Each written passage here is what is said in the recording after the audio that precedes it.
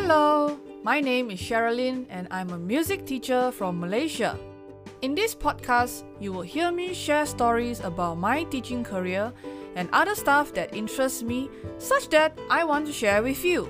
Stay tuned and listen to what's coming next in this episode. Copy the text and I transfer it to Microsoft Word. I find that not very efficient. I wish Soundtrap had a export text tool so that it's easier rather than me having to copy the text and copy it to another word processing software. Recently, I got to know about Soundtrap for a couple of months.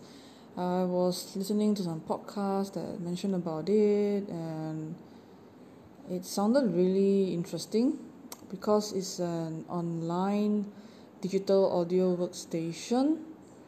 Previously, I was more familiar with BandLab, but I didn't really do much with it because I rely on my Cubase DAW more frequently. But I was particularly more interested in Soundtrap because I heard that it has this transcription tool for podcasters, and if I'm not wrong, Soundtrap is actually by Spotify or probably a subdivision of Spotify or something like that. So I thought that was quite interesting. Then I recorded the previous episode 2 days ago, and then I thought like, okay, why don't I try out this transcription tool on Soundtrap?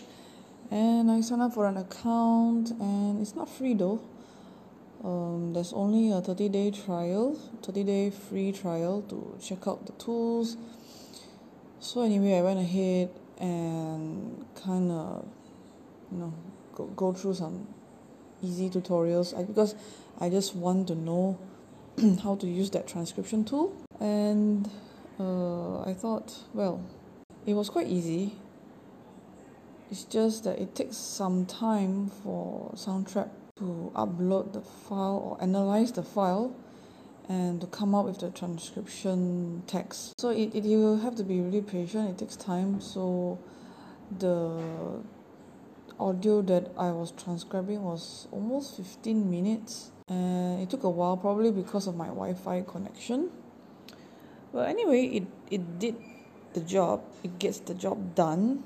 So I was looking through the text. I would say about 70% of the text is accurate and the other 30% is not, because probably my English is not as recognizable as it should be, or maybe the sound quality is not good. So I was thinking of spending a bit of time editing the text, so that was not so intuitive, not so efficient in that sense. I was trying to go through that 15-minute text and I gave up after 5 minutes because it's just too much work and probably the way I speak is not concise enough, so I had to really do some editing and stuff like that. So yeah, I give up on the idea of transcribing my podcast, and maybe I'll try again in future if I have more time, because as a teacher I seriously have no time to sit down and go through the text unless I pay someone to do it. Yeah, but I just want like a quick job done and that's all. Yeah, so what do you think? Have you tried other transcription tools before? If you do, feel free to email me at my sharethemusic@gmail.com. You can always find out more details about how you can contact me in the podcast show. Yeah, so till then, more things to share in the future.